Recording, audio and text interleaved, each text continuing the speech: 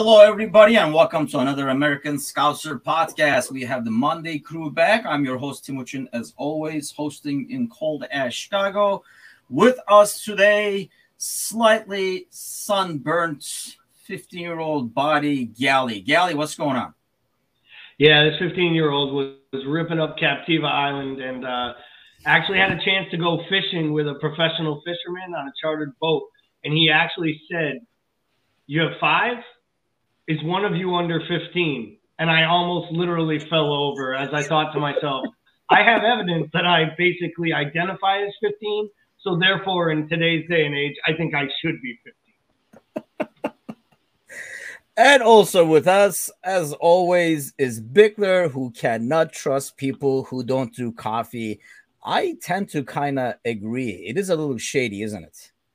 Yeah, I mean, I just feel like you probably have an okay life if you don't need that to like get through your morning. Like you probably haven't seen the bottom of the well. You know, you probably are a little bit entitled. You probably have a little bit of privilege, and you just probably haven't suffered enough hardship in your life. And I feel like that just needs to change for a lot of people. See, I honestly, the whole like lack of sleep thing is, I can literally at this point, I don't know what it is, did too many overnighters at one point or last minutes test studying in college or something, but I can literally just drink coffee and go to sleep. To me, it's mostly psychological in terms of starting the day with the coffee kind of thing. Otherwise, like I said, I think it's all in my head that it doesn't really wake me up, if you will. But Chris Strain says Bickler is just bitter like his coffee, and I mean that is a point that's hard to argue, isn't it, Bickler? It's not wrong. I mean, and I'm a firm believer that I don't put milk in coffee because I'm not a cat. Like you just drink it like it's brewed, as God intended, as nature intended, and there is no slight addiction issue involved too. I do get the shakes if I don't have it by 11, but I mean that's another story. Okay, well. Let's see. David Jennings says, damn, coffee privilege. And yeah, I hate to say it, it is what it is. But Chris Strain does have a point there. So as always, let's start with the stuff that you guys like the most, which is trivia. And people actually love trivia so much that I am starting to outsource these trivia questions now. And we got a good one for you guys this week. Here we go. Here is the question for today. So, which Liverpool player, let me make sure this is worded perfectly for points of Bickler here. Which Liverpool player has the most minutes and the most goals against Leicester City in Premier League?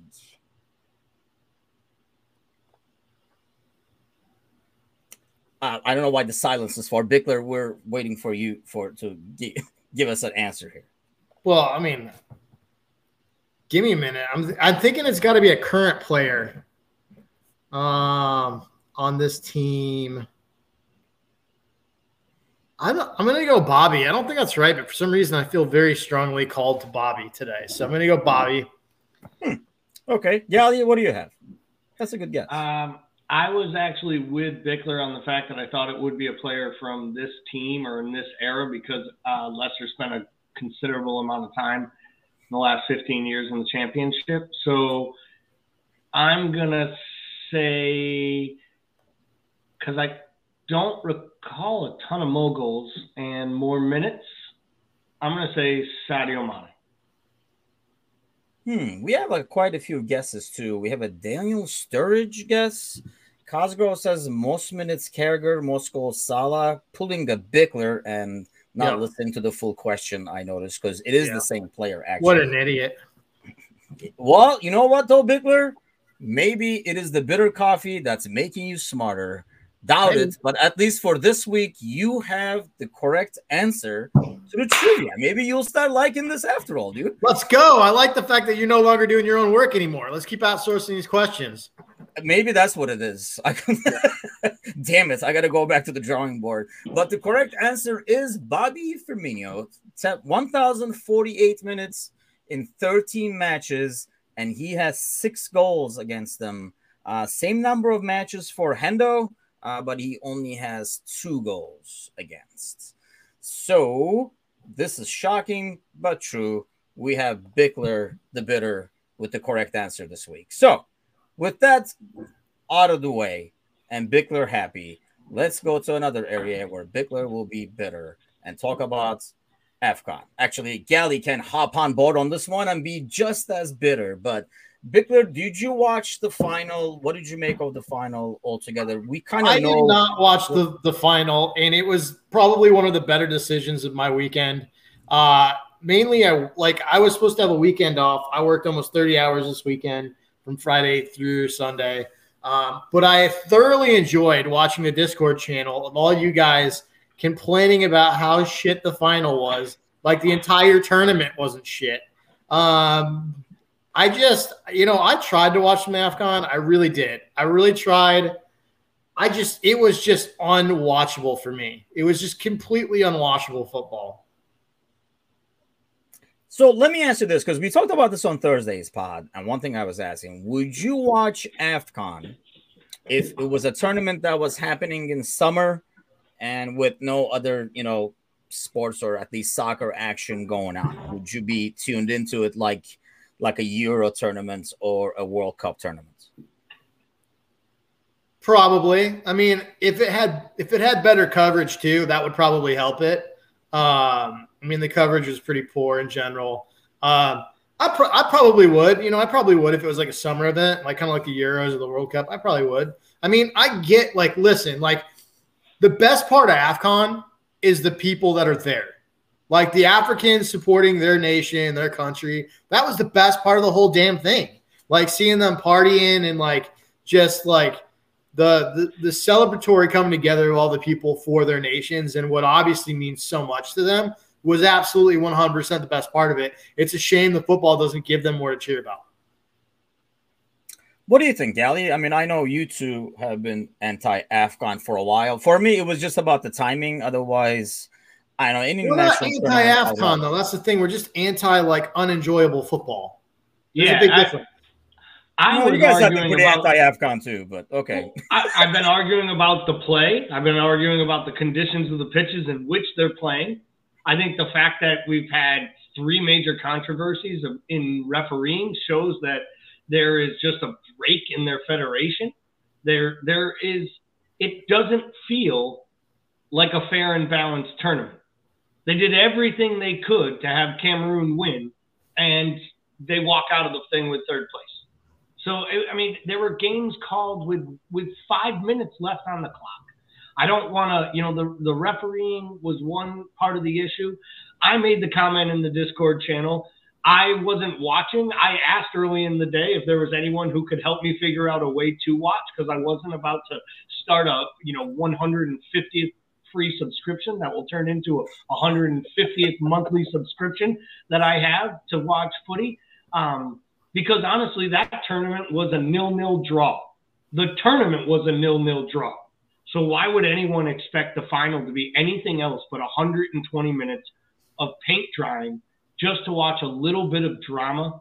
And let's be honest, Jamie Carragher is absolutely right. Egypt should run their manager out today for losing a final without their only class player. I'll take away world-class player. Really class player not taking a penalty, waiting for him to take the winning penalty instead of putting one in the back of the net that they needed. So it's just moronic. They played defensive, they were poor, and there were more 0-0 draws than there were scored outcomes. So there were actually more 0-0s in the entire tournament than there were where teams actually each scored more than 1 goal. That's a pretty pathetic performance at the national team level. And I think Africa, as a continent, as a federation, as a fan base, they deserve better than that. And that was my criticism of the tournament. It isn't the players. And to Paul's point, they love their country. If people from the United States can show up and get excited about that piece of trash, then I understand bad international football. I watch it all the time. But they just deserve better than that. They're better fans, and the tournament should have represented them. Yeah, it was definitely lower than I know this because we watch top leagues, and it's kind of hard to expect an international team to play in the same synergy and stuff, but it was poor overall. It does, I don't know. I mean, I can still find joy in watching a game that's 0-0. And I know that's very anti-American in a sense, because that's like the biggest criticism of soccer. There's not a lot of scoring. I can enjoy the defensive battle. It just was more, and I kind of like appreciate the overall ridiculous how tense these guys are and how much it meant to them and stuff like that. You could kind of see that in the final. And obviously the biggest final point for us was the fact that it was Mo against Mane, something that you probably wished for and didn't wish for at the same time. We were going to win and we were going to lose. Going into the game, Bickler, who were you rooting for to win this one?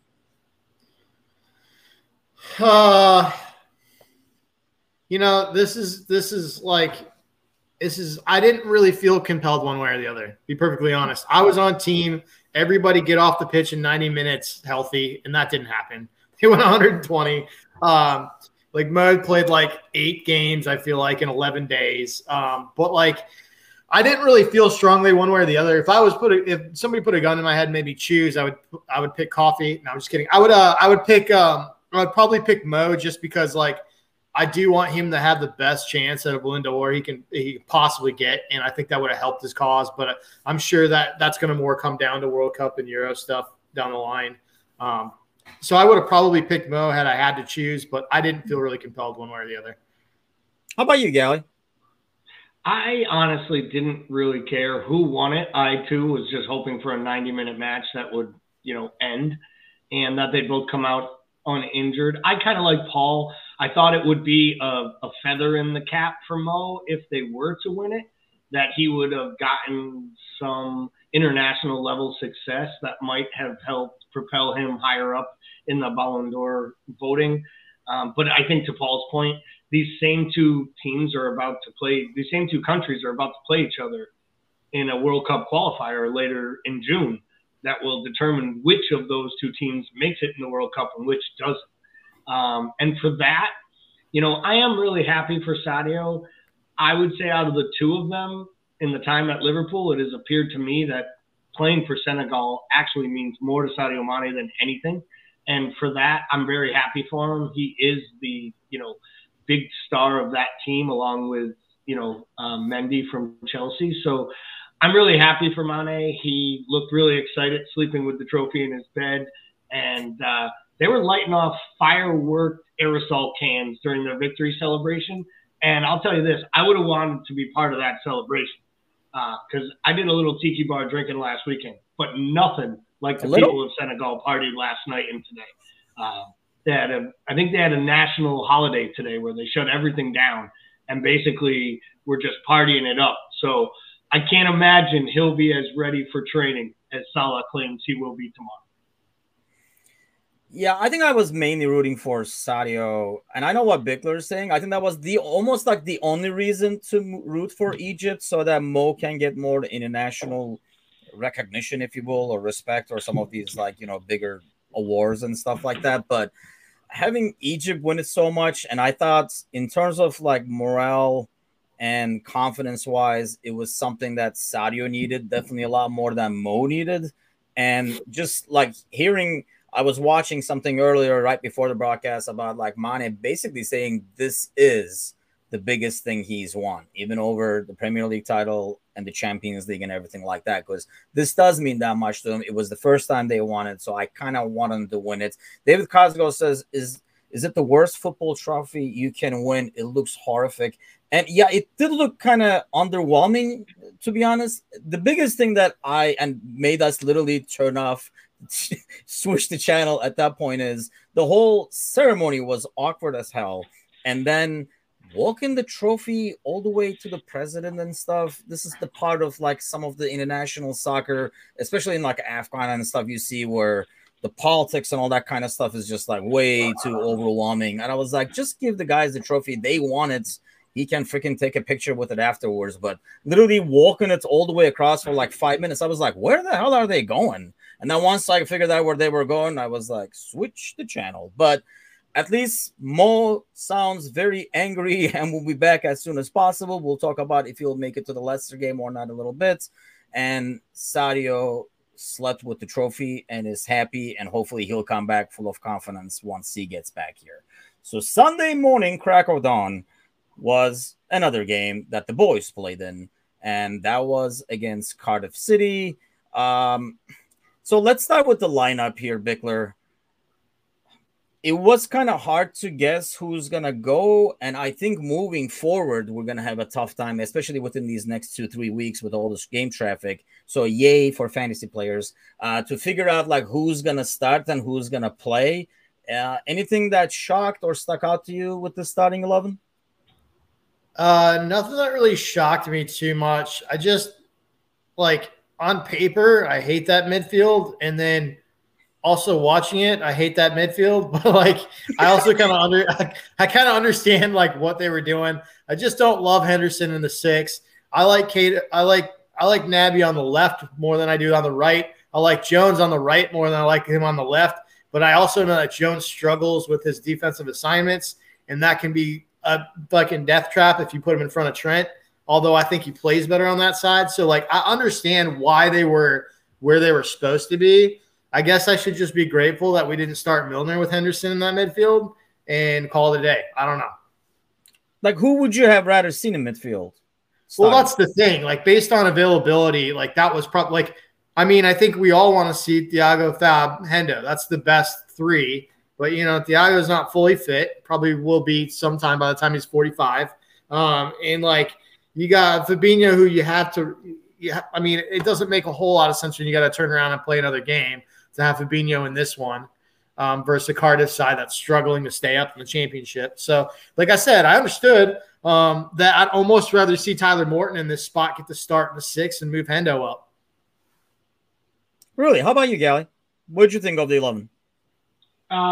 So the 11 as a whole, I wasn't that shocked. I was happy to see Tsimikas get a run out. I still think he probably should start one of these games coming up in the Premier League as well. To give, you know, Robo a little bit of a refresh and a recharge ahead of the Champions League games in the midweek.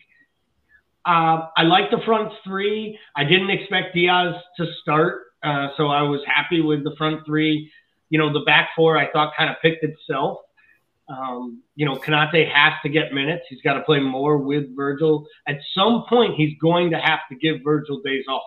Like, he's going to need to have to give this man a couple matches off between – if we're going to compete on 4 fronts the rest of the way. So in some ways, I was a little surprised this wasn't a Matip and Konate center back pairing, especially knowing that they were going up against a Cardiff team that was struggling. I think the fear then was that they would have then used the big brute of a center forward to just go at Konate, who's got a mistake in him. You know, can win those battles, but also has a mistake in them. So by putting Van Dijk out there, it kind of made him the target. I thought the defense looked shaky to start, honestly. It was a little awkward early on, but, you know, we'll get into more how the play was. To Paul's point in the midfield, I love Jordan Henderson, but at some point, he needs a little bit of a break and a little bit of a refresher too. I can't remember the last game he didn't start where he was healthy. And everyone says, you know, you need your captain in the lineup every game. But I really believe we've seen a drop in his form this season. And it's kind of considerable. And it's not just the decision-making process, but the actual, you know, what he's actually putting out on the pitch. I mean, he's turning the ball over in tough spots. He's not really connecting on many passes, and he's very rarely breaking the lines. And we've gotten so accustomed to him not only being industrious, but also being a playmaker for us in that midfield. And I really think he's struggling. So, you know, to Paul's point, it would have been great if you had Fab there. Maybe you could have started a Morton. But I think they're going to have to do a little juggling to balance to figure out the best way to fit these guys in. I think Ox turning up positive for COVID the day, you know, 3 days before the match probably had a big deal to do with how that starting lineup played out. Because I think he would have been in the midfield 3 if he was healthy. I also think Gomez probably would have got a start in this match if he hadn't been on the COVID list as well. So I think that kind of threw Jurgen into a little bit of a shuffle. So maybe my bitching about Virgil getting the start was more out of necessity than the original play. Yeah, that's a good point. I mean, in terms of, I mean, with Hendo, I feel like one thing he brings is he moves the ball a lot faster than the rest of the midfield. because he doesn't like to dribble. He moves the ball from wing to wing, especially against the close defense. I felt like that's why he was there. But the first half, Bickler, we really struggled to get anything going, and we kept crossing the ball into basically nobody. I mean, the delivery was poor overall, and then we really don't have. I mean, Jota obviously can win those headers like he did in the first goal, but overall, I felt like we were trying something that was doomed to fail. What do you make of the first half, and in terms of really not being able to create much with all the possession we had? Well, yeah, I mean, I think part of that just comes down with we traditionally struggle with low block defending, right? But also, I mean, if you look across that starting 11, that is like the perfect nightmare for that scenario, because Bobby's not, I love him, but he is not the solution in these games. And like, so you kind of lost what he does and does well. Taki obviously is not physically imposing. Like, I will give Taki this. He is industrious to the point where he will run until he can run no more. And that is like the good thing about him is that he will continually grind something out and put himself in good positions like he did with the Diaz assist. But against the low block, Taki doesn't offer you a whole lot just because he can't physically body somebody up in the box. Bobby, same thing. Like, he's better coming in the mids and creating space. You can't create space when you have 8 defenders behind. You can't. So that kind of nullified that. And this was the game where, like, a Jota in the middle was probably a lot more effective in this scenario versus a side that sets up like this. But again, this gets back to Galley's point. I do think this is a starting 11, which was mostly sort of hodgepodge together based on availability. So, Galley, in terms of not being able to create, aside from obviously like Bickler's points, how do you I mean, when I watched that game, it was almost like, well, we're eventually going to get it. And towards the end of the first half, I was like, maybe it's not going to be as easy as I thought. It's kind of like felt like it's going to come, but then the minutes kept going. When I watch games like this, I more worry about the next time we play a team of better quality from the Premier League with this. Having said that, how would you change this lineup to better cope with defenses that play like this, that they just sit behind the ball? And honestly, Cardiff did not offer as much moving forward on a counter. In the Premier League, you play against obviously much better opposition that can offer that. But in terms of like lineup and what we do have a lot more options now. We'll talk a little bit about like the squad depth and stuff later on. But like, what do you think is like the secret formula against teams that sit back? Well, one of the keys to that formula is having Thiago in the lineup healthy and fit to play from the start, because he dictates and he does make passes and see passes that other members of our midfield just don't visualize ahead of time and don't even have in their locker. If they could see it, they can't make it. And I think that's something that we brought him here to do. And at times we've started to see it. And when he plays with Hendo and Fab, you see a little bit more of it because he drifts deeper and then he kind of cuts through lines.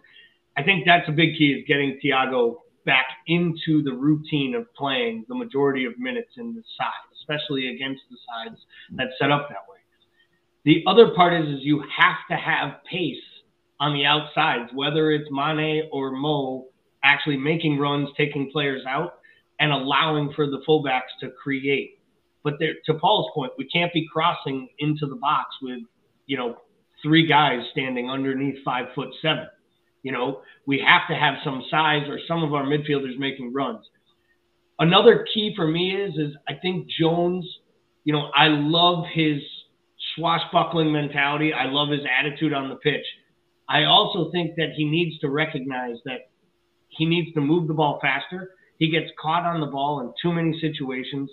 And I forget who it was in the Discord during the match that said, we're going to watch Jones kick the ball into the top row of the top for the rest of his career because he hit that worldie against Everton in the cup. And there is something he has in his head that any time is a good time to shoot. And I like the fact we finally have a midfielder who will shoot from outside. But I think when you're consistently having these guys just keep backing it up, and you're just taking pot shots that aren't doing anything with the possession, it weakens the whole process. The one thing I will say is if Tsimikas keeps his eye on that line and doesn't drift into an offside position when he had no reason to, Taki buried the only chance we had in the first half, off his boot and into the net. So once again, whether we like the player, he's strong enough or he has a long-term future here at Anfield, when that guy is given minutes, he either puts himself in positions to score goals, and more often than not, when he gets those opportunities, he actually scores them. So, you know, we did take a ball out of the back of the net in the first half. And honestly, if Tsimikas doesn't have the brain fart there in that moment, there's no excuse to be offsides, and the announcers and commentators mentioned that right in the broadcast. You know, we do get that goal in the first half. And to your point, Timuchin, I felt the same way. As soon as the goal came, I thought 2 and 3 were coming right after it, as they did. So, you know, I think there is something to be said about that and how we line up. And I just think we have to take these opportunities a little bit better and a little earlier in matches when these teams come in with the low block. We seem to leave it late to really chase it. And to go on that Taki thing, because I give him a lot of crap, especially for like lack of strength and not being able to hold the ball and stuff. I mean, I feel like he's trying harder to be physical, and the ball that actually created the goal that Trent crossed in was actually him wrestling with a couple of people and having his jersey pulled and like earning that foul. So I feel like he's trying, but like Bigler says, I just don't think there's only a certain kind of potential. I don't know if he'll grow into that. It's not like Mo is a big dude. It's not like Sadio is a big dude, but they have a lot of like strength that can hold off people sometimes to their disadvantage, especially with Mo. He doesn't get a lot of calls because he's almost strong enough to be able to hold off like a huge guy and be yanked to the ground. Hoping like kind of Taki adds that, because yes, he does run nonstop and he is at the right places at the right time. It feels like, yes, I mean, he does bury a lot of them and he does miss some as well, but he is there in that situation. He does make that run into the box at times that some of our other players don't, and maybe wait outside to shoot it in or something like that. But so before we get to that goal, though, let's talk about this, because I figured the moment it happened, all I could think about was Bickler. As always, when Keller comes out, wipes out the guy, it just was a point of like mistiming that because he was just coming in to slide towards the ball, misses the ball completely, gets the guy. Yellow card, which in my opinion is the right call, thanks to Konate being there, so he's not the last guy. I was actually amazed that they did not watch that. They watch more like, you know, like a injury causing or whatever the terminology is for the red card. They were not watching to be if it was the last person. Because if you're watching what they're watching for, I don't think it's a foul. If they were watching to see, to consider if was he like stopping a goal scoring opportunity, maybe could have been a red. Chris Strain, for example, says should have been red. Bickler, let's start with you. Yellow or red?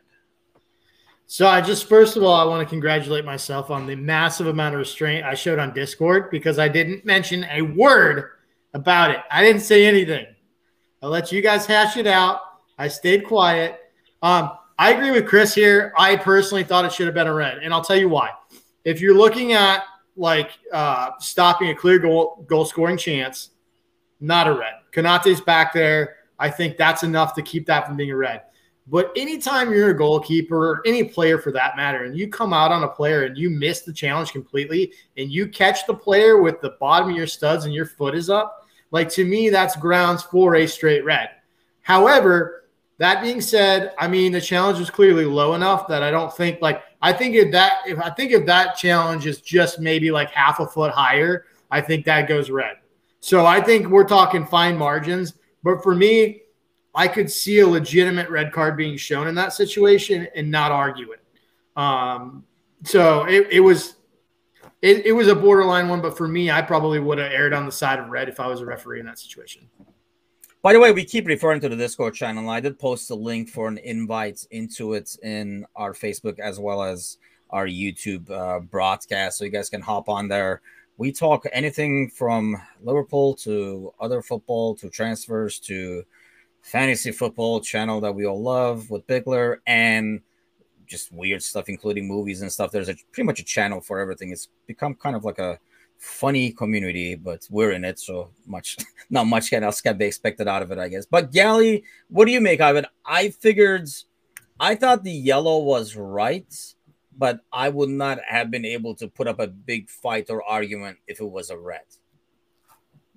Yeah, I mean, I think the use of VAR meant it was always going to stay a yellow unless they felt there was so much in it from a violent conduct standpoint that they would have asked the ref to go take another look at it at the monitor.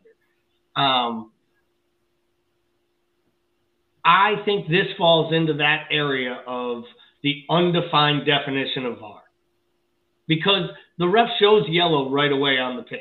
He's right there. He's made a call. And I think VAR needed to have that be a clear and obvious, real big error. And to Paul's point, could it have been a red? I think it could have. It's kind of one of those orange scenarios. I would have given a red card if I were the referee. But to Chris's point earlier that came up on screen, I feel that a goalkeeper coming that far out, missing the ball, and catching a player makes it a clear situation where you send the player off. He wasn't at the edge of his box. He wasn't playing a ball towards the corner flag and got clumsy. He came out to stop a one-on-one break, whether he knew Konate could get back or not, made a full dive, never touched the ball, and hit the player with his studs. To me, it wasn't even a question. I was saying, uh-oh, here we go, the moment I saw it. I do believe he was a fraction of an inch away. I think if those studs hit the calf, the Achilles, he's off without – I think the ref gives straight red on the field.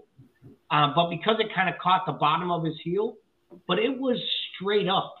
I mean, here's the thing. He didn't mean to injure a player. But if he had made the wrong contact, he would have broke that player's leg. And I've heard forever, it's not about the contact. It's not just about the contact or the intent. It's about the fact that there was recklessness in it. And I think there was enough recklessness in that challenge, in that spot, that he probably should have walked. And I think we got really, really lucky that he didn't, because we would have had to make a sub, go down to 10 at 0-0 with Adrian in net. And that would have got even scarier. Yeah, it could have made things a lot more complicated, that's for sure. And initially, when Cardiff players were complaining, the ref, I don't think even considered that reckless, the violent conduct or anything like that, because he pointed to Konate as being there, so he was not the last player and stuff. But I think we can all agree that, it could have been a red, and we really could not really argue it much. So we get away with it, and I think 5 or 10 minutes later, because that was right in the beginning of the second half, like a minute or so into it. And then we get our goal with Jota. And I guess the only question that I can come up from that for you guys is, against these defenses, going back to what you were saying, Bickler, has Jota made himself the starter over Bobby just because of his finishing, especially in the air? Sure. Yes, I think so. And I think Bobby's at this age now where, he probably needs the rotation for his legs a little bit. I think it makes tactical sense. I think adding Diaz to the lineup only helps that situation because you've got another option up there too. So yeah, I will say that. Yeah, I mean, I hated this, the Jota versus Bobby thing when we acquired him and he lit the world on fire, because it was all of a sudden now he's replacing Bobby. And I don't see them. I see them as such different players that I don't like to do that comparison where it's one or the other. But I think it does make tactical sense in games like this. So let me ask you this then before we go to Gally. When do you pick Bobby over Jota? Or what kind of a game do you pick Bobby over Jota? I pick Bobby in games that are more open, where we're going to have a lot more opportunities to counter, where a team is going to open it up and actually attack us, because I think he is critical to our counterattack and springing it. And I think he's also critical for us dominating midfield. So I would start him I'd start him teams like Chelsea that are extremely strong in the midfield. I'd start Bobby.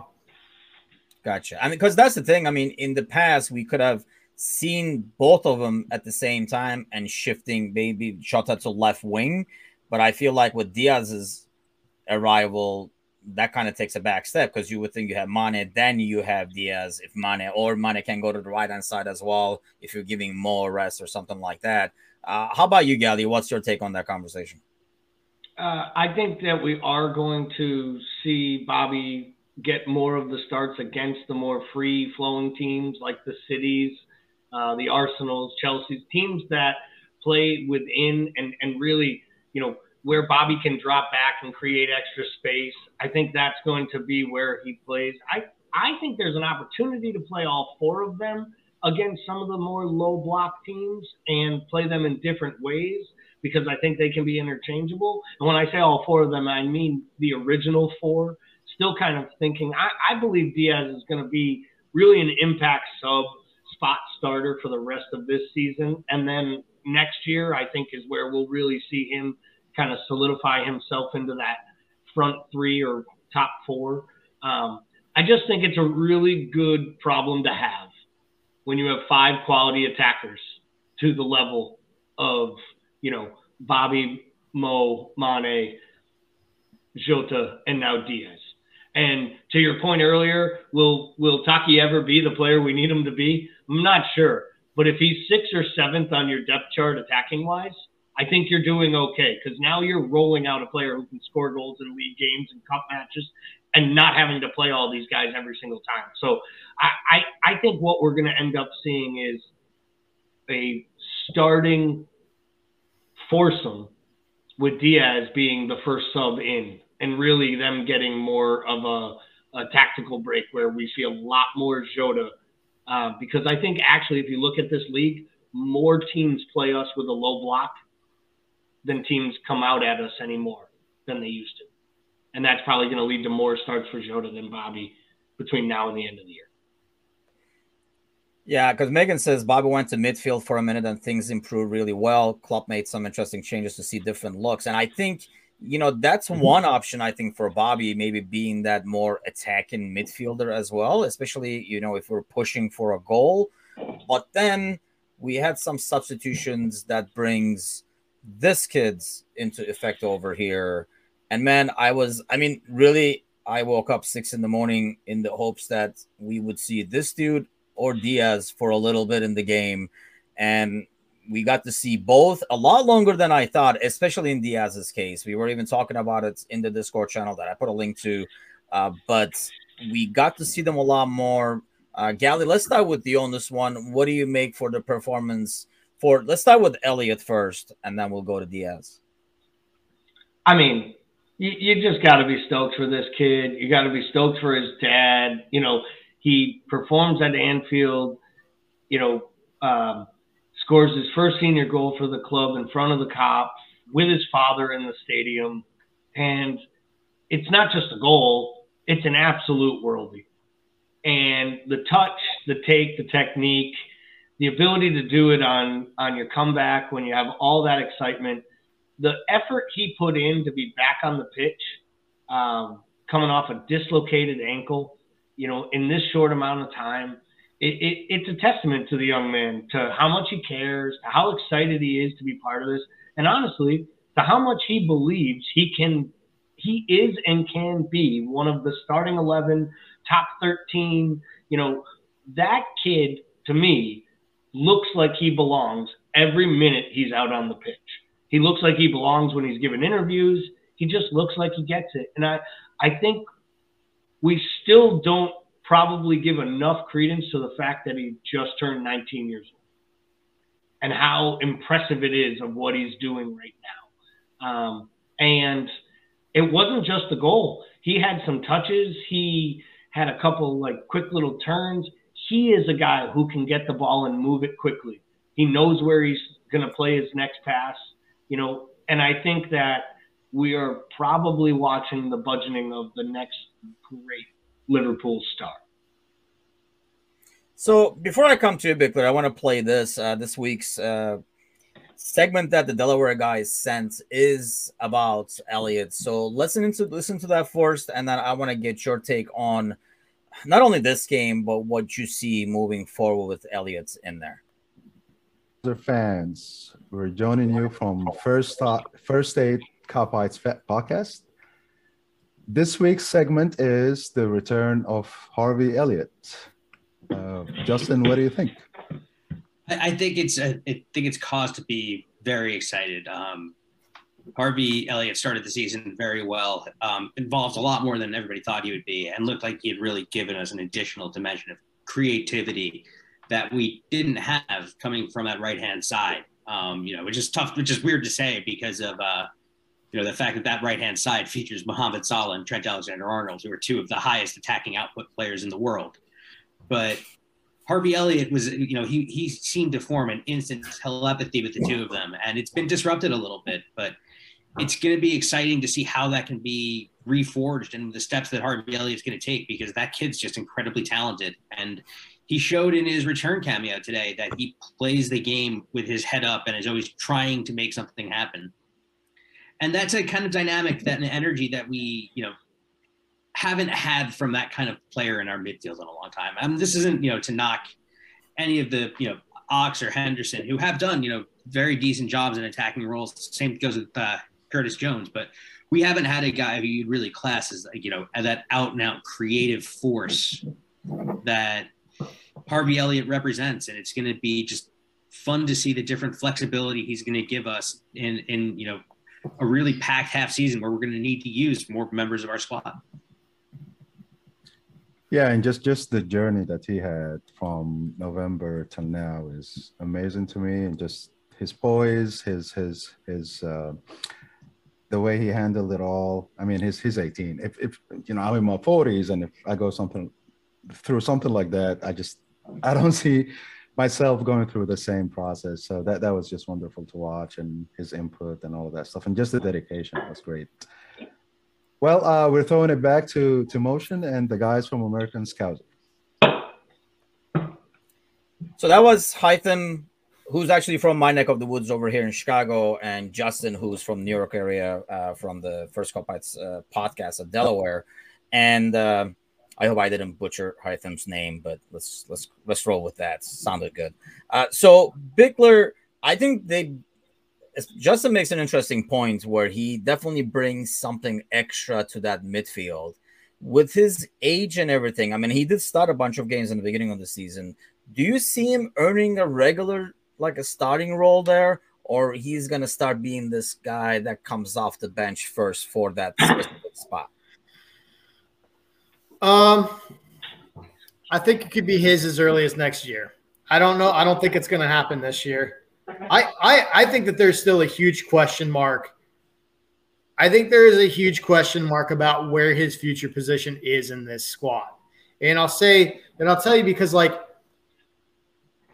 we've always seen him branded as a right winger. And my concern with him coming up is, does he have the physicality and top end pace to play in our front three in the Premier League? Because, I mean, he's not necessarily a burner, right? And that's usually what we're used to seeing up top. He comes into the midfield, and my concern about him in the midfield is, it's a pretty demanding position to play tactically for us. There's a lot of defensive work that goes into that. As a traditional right winger, can he do those things that we require defensively? And the answer was that yes, he did for the most part. If we look at that run before the horrific injury, he was playing himself into the starting lineup to the point where it was almost impossible to leave him out of the starting lineup. I think it was a while ago, and we forget about that. And that's what was crazy to me is I think with a lot of these kids that come up that are branded wonder kids from a very, very early age, 12 all the way through, and they basically just crush everybody at the academy level. They just completely destroy people at the academy level. They get up to the senior level, and then reality starts to set in that everybody at this level is fucking good, and everybody's big, and everybody's fast. And I think a lot of those guys have such high confidence. They get to that level, and that's a huge adjustment. And when you're not the big fish anymore, what happens? I think what's really special about Harvey is he has this arrogance that you want from one of those players, but it's so grounded in humility. And that's very unusual. You don't really see that a whole lot. Maybe that has to do with a lot of that being his family and being the fact that he is in his backyard, that this is a place he grew up, and it's a family that supports the club. And I think that definitely helps. But I think that's what stands out to me. And he's so technically gifted at this age. He's doing things that do not come naturally, things that are learned over the courses of careers that he's already doing at 19. And I think that's what's so exciting to me is how technically proficient he is in certain areas of his game. If we look at him when he was locked into the lineup, what I thought really stood out to me was he had a chemistry on the field with Mo that I haven't seen a whole lot of players have. Like if we look at Mo in our lineup, besides Trent, Mo is mostly on an island. He's an island to himself. He sits up there. We lump the ball and we let him do magic. We let him outmuscle, outpace people, and have a moment of brilliance. But when Harvey was in there, he was facilitating triangles with Trent and Mo that I haven't seen with us before. And that was really exciting to me. And I think Mo, like the more Harvey played, the Mo kind of leaned into that relationship. It was making runs that I don't see Mo make a whole lot in the midfield. Harvey was on the overlap, which we don't see coming out of the midfield a whole lot in that spot. It helped Trent play better. Like I thought that on the whole, he made Trent and Mo better. And I don't think that sentence out loud sounds insane. You know what I mean? Like what player at 19 can make two of the best in the world at their position better? Harvey did. So like I could see it as early as next year. I don't know if it's going to happen this year, but I mean, he's a special kid. Yeah, Megan says he's only 18, by the way, and she also wants credit for saying he'd be back this early. And I guess we do have to give it to her because she was literally following Harvey's every move.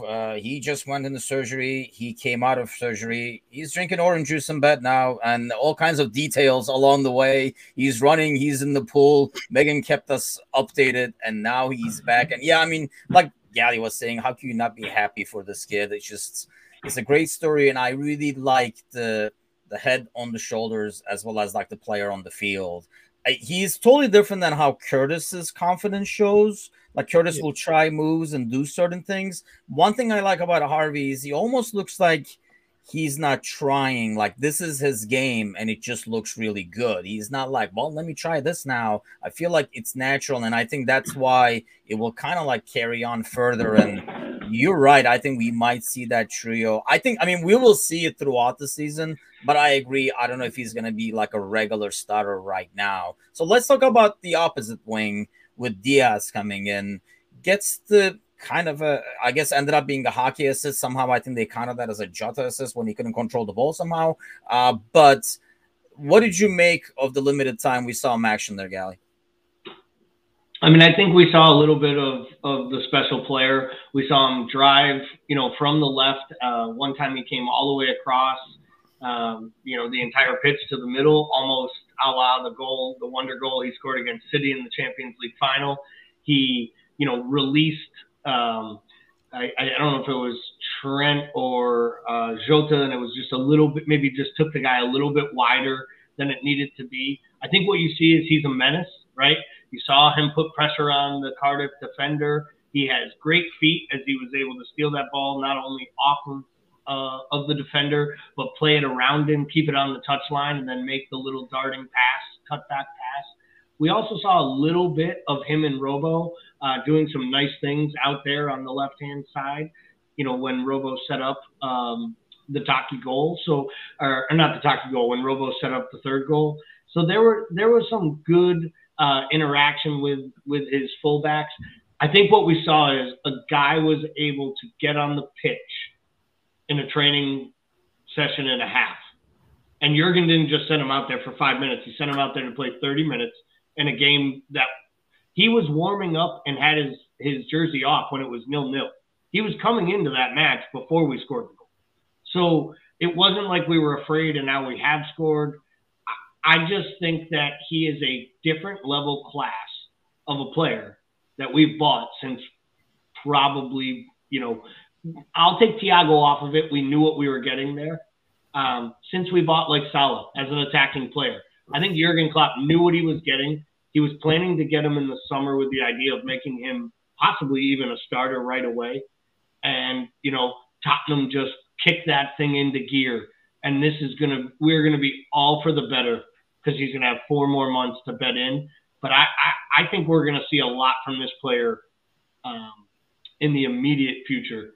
But I believe he is one really special one for the future. And I almost felt like Robo came in afterwards, so we can kind of work on the chemistry between them as well, which was kind of nice. And yeah, he seemed to fit in very well. Same thing again. He kind of like played within our game as opposed to kind of like trying to do too much or anything like that. I mean, what do you think, Bickler? He's Colombian, so I'm sure he loves coffee, so you can easily trust the guy. Yeah, I mean, that's all I need, right? I'm good. So here's my thing about him and what I noticed. He seems like a really smart footballer, and that's huge for me because I think you can cover up a lot of technical deficiencies with just game intelligence. Like the idea, the positioning of cutting off that outlet, knowing that Jota is behind that defender is like just good, smart footballing. He knows that he's got the byline and that guy has no option.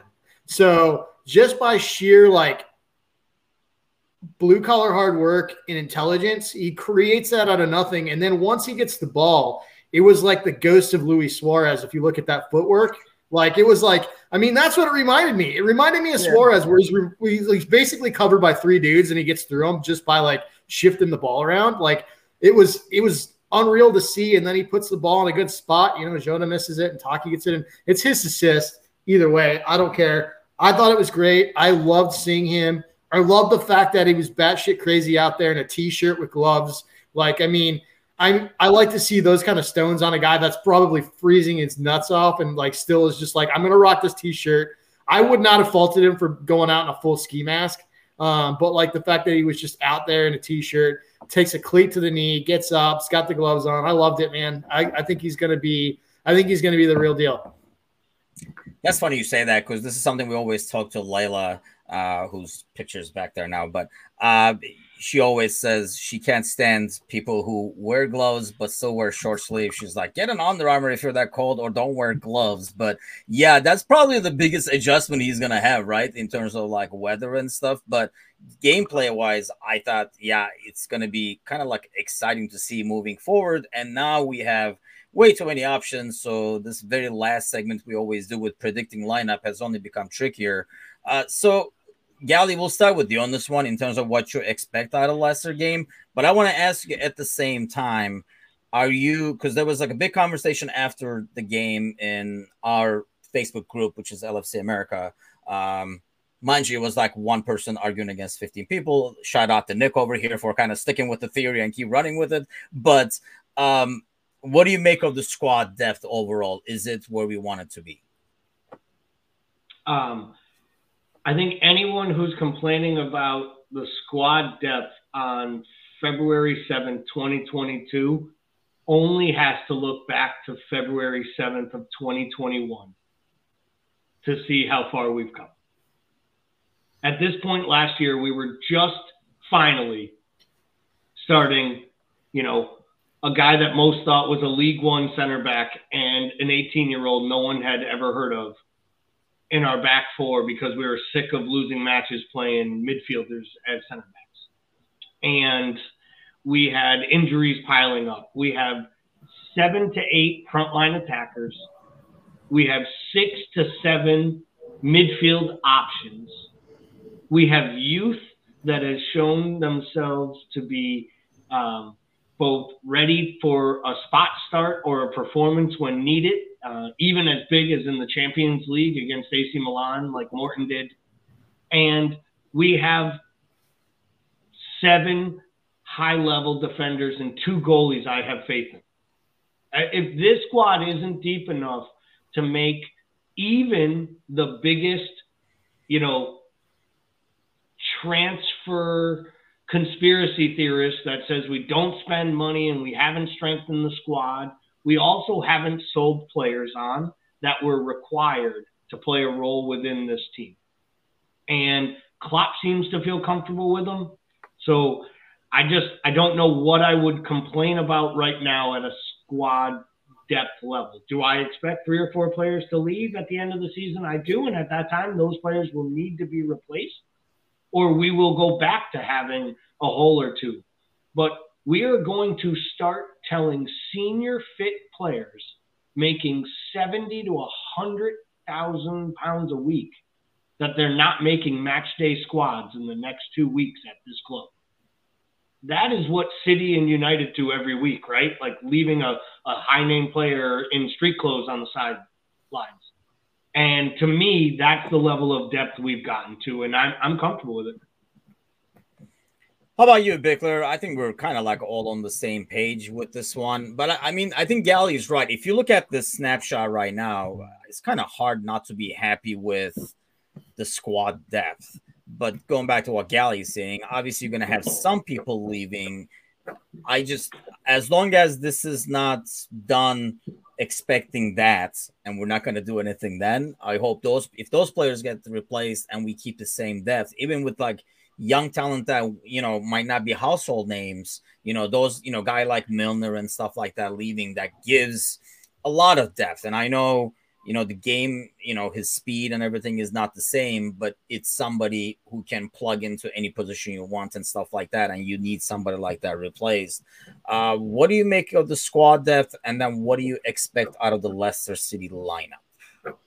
So I think the squad depth is fine right now. I think that argument, like, it's a polarizing argument. I think people are either on one side of the fence or the other. And like, I see it more in the middle. I think there's legitimacy to people that have issues with our squad depth. And that comes from the fact that, like, people forget, like, we started this season with 8 midfielders for 3 spots. That's like, no manager is going to look at that and be like, that's not enough. Like, it's clearly enough bodies for 3 spots. The issue with it is, for those 8, so 50% of them are Naby, Ox, Thiago, and Milner. Okay? So you can make the argument Ox he's not healthy enough. Thiago is not healthy enough. Like, Naby is not healthy enough. Milner is 54. You know what I mean? Like, there's legitimate arguments as to why you're concerned about depth in the midfield. But Naby, we paid a huge amount for and waited an entire half a year to come. Ox, we got on a freeze on huge wages. Thiago is obviously was like a huge part of us breaking down a low block. He was like, he was considered by a lot to be a luxury buy, but there was clearly, he was bought with a very specific purpose, and he still can serve that purpose. And Milner, we're just going to run that till the trains, like the wheels come off that train. He's like, I don't ever want to see him start again. But I think he's got value to the squad. Those 4 guys are not guys that you just clip and replace for a number of reasons. And I think that's where people like kind of lose. There's a disconnect between like what supporters want and the reality of a situation and the reality of running an actual business as a football club. You can't just look at those 4 dudes and be like, all right, let's swap them out for 4 new ones. Like, it doesn't work that way. So like, I understand the argument about midfield depth, but I think that there's a disconnect between the reality of the situation of those players. So that being said, I think depth is fine. For Leicester, I hope we put out the strongest lineup possible. It would be really fun, wouldn't it, to see Brendan get the sack off the back of losing to us. I think that would be a good time. Yeah, they're kind of coming off of like a embarrassing loss and embarrassing play too. I only caught part of that game, but it just looked kind of like pathetic. It's one thing to lose to a team from like a lower tier, but to lose in the way they did, I thought was worse. But I think the similar thing happened last time, and we kind of like struggled against them. What do you expect in terms of lineup, Gally? I think the back 4 will be the back 4. I think it'll be Matip, Virgil, Trent, and Robo. I do think we'll end up seeing, Ali in goal, Fab in midfield. I would love for Hendo and Thiago to get the starts there. I don't know that Thiago's ready to start a match from the rip. Seeing the fact that he wasn't one of the first ones they brought in, one of the first subs brought off the bench. I actually think the front 3 will be Jota, Bobby, and someone. And I don't know if that'll be Taki or if that'll be Luis Diaz. I do not expect Mo or Mane to start this match. If I were Jurgen, I don't even know I'd put Mane on the bench, other than he might just lose it, not getting to dress up and come out in front of the fans and kind of get the hero salute after winning. And he loves it so much. But they played so many minutes, and if I could, I would try my hardest to not allow Mo to have to walk on the pitch until Sunday against Burnley. I really believe he needs a rest. The amount of minutes in those legs in 11 days, 4 matches in a row going 120 minutes is scary for anyone. But for a guy who hasn't had a muscle or major injury in almost 18 months, 2 years, I just think you're really pushing the envelope. And we all know that it isn't like Egypt was giving him red line tests and figuring out whether or not the muscles were good to go for those matches. They were rolling the ball out and telling him to go, go try to hit a pen at the end of it all, because they never tried to score in the entire tournament. I think we see Mo definitely on the bench. I don't think he's starting, but I think he will make his way to the bench. And if we are not able to get a score or something like that, and we need a boost from the bench, he'll be coming in. Because, I mean, I agree, like, with the minutes he had for Egypt, but he plays a very different role for Egypt. I mean, I would say he probably runs more for Liverpool in 70 minutes than he does for Egypt in 120. Just because of the defensive load that is not expected out of him. He's more like a target guy that will like chase balls. But I think there are so many times that, you're watching Mo. That was one thing that was interesting, is watching Mo play for Egypt compared to the Mo that we regularly watch, in terms of like how he backtracked, when he backtracked, and when he just like walked. Whereas when he is at Liverpool, he will be actually tracking back and doing the defensive work and stuff like that. But I think we do see him on the bench. Chris Strain says, just a quick note on Harvey. Harvey is the player we hope that Shaq would have been. And I definitely agree to that in terms of like style and what they can bring. Will definitely bring a lot more work rate. Shaq actually will be joining us over here in Chicago pretty soon. So Mateusz, the Polish prince of our American Scouser contributors, and I will be, and probably Hytham, who was already earlier with us, will be getting a closer look at Shaq, where I'm sure he'll be great in Major League Soccer, just with his skill set and stuff like that. He'll do some ridiculous stuff, and he won't have to run that much, which was his only downfall, really. So it should be exciting to see him over here. That's what everyone said about Steven Gerrard and Frank Lampard and Andre Pirlo too. You know what you have to do? You have to give 2 flying bleeps. No, if that's you true. show up here to play. So let's see. Does he really care? Because to be honest, when Shaq has been in his floating periods, like, when he signed for Lyon and they didn't really like his style, and he just kind of down tools and didn't try. When he showed up at Stoke, didn't play well, and he down tools and didn't try. When he had 4 great matches at LFC and everyone made him out to be some superstar, great player, and wanted him getting minutes over the front 3 at times, right? Because he had a bicycle kick in a preseason match against United. I think the jury's going to be out on whether or not Shaq shows up. I think players like the guy at New England that came from Aston Villa, they show up with something to prove in MLS, and sometimes they go on to have amazing years and win MVPs or do things that are big. I think guys show up who have made a ton of money, a lot of times show up and decide they like the American lifestyle a hell of a lot more than playing games in Chicago, LA, Seattle, and Vancouver in the same month. And I think we might see one of those type of items. And I think Chicago Fire going to wish they didn't buy the hair plugs, the same way Washington, D.C. wish they didn't buy the hair plugs they got when they brought Rooney here.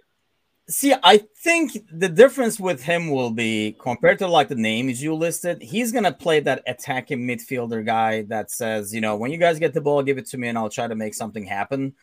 So he'll have his moments of brilliance, I think. But yeah, I mean, I don't expect him to be like. It sounds to me like Gally just doesn't like short people. Oh, I don't. I am short. They make me inferior. We're all short. No. All 3 of us are actually. But yeah, I just look at it. I just look at the player, and I look at it. He's had a lot less highlights in his illustrious career, and a lot more lowlights than there have been highlights. For the couple moments with Liverpool, he was great with, right? He was basically a failure at Munich, a failure at Inter Milan. He had to go to Stoke City to regenerate his career. And if they don't get relegated, we don't pick him up for $12.5 million. And he doesn't even have the Renaissance. Who knows where he would have ended up? So I just feel like there's been this process. And to Chris Strain's point on the screen, there's some real weak goalkeeping in the MLS? You know where else there's some weak goalkeeping, weak defensive play? In the French league. And he has made exactly 0.0 impact. Wait. You just did not compare the quality of Major League Soccer to League One. No, I said that there are poor teams. Timuchin, he has been playing in that league all year and has made 0 impact for a team that had to go out and buy multiple players that they had already sold to fill the role. They brought in Ndombele to fill the role they tried to get him to fill. He's been an absolute failure at Lyon this season, to the point where they haven't even dressed him for games. He puts in no effort. I bet you if you had a 24-team bracketed tournament, League One would beat MLS. Oh, I believe that they would absolutely beat him. I'm not saying it's a better league. You guys are misconstruing. We're talking about individual goalkeepers being a reason why he'll score a couple screamers. Do I think he'll score a couple highlight goals? I do. Do I think he'll be a success and this signing will be something that will be looked at as a positive other than selling tickets? I do not. No, I mean, that's what he is. I mean, I can't have him like, being thrilled to be here. But while he's here, I think he will do well. Chris Rain says, Gally hates square things. Which could be, when we were talking about Major League Soccer, I could see Bickler gearing up over there. I thought he was going to go on like a Major League Soccer bashing rant. I could see him like moving in his chair and like getting. Nah, dude, the pod's like, over an hour already. Nobody wants to hear that. Well, gentlemen, we are over an hour. Real quick score predictions. Gally, we'll start with you. Leicester City. 3-0. Dang. Bickler. 3-1. I'll go with 3-1 as well. I feel like they will get one on the counter, but hopefully we will get back to 3 points, get things going on Thursday's podcast. Gally will be hosting. I'll be celebrating my 31st birthday. Yeah, I don't know why you guys are laughing, but anyway, it'll be my 31st birthday. I'll be celebrating that. Gally will be here hosting the Thursday's podcast, and hopefully they'll be talking over another Premier League victory. Thank you, gentlemen, and thank you all those for commenting, listening. See you guys next week.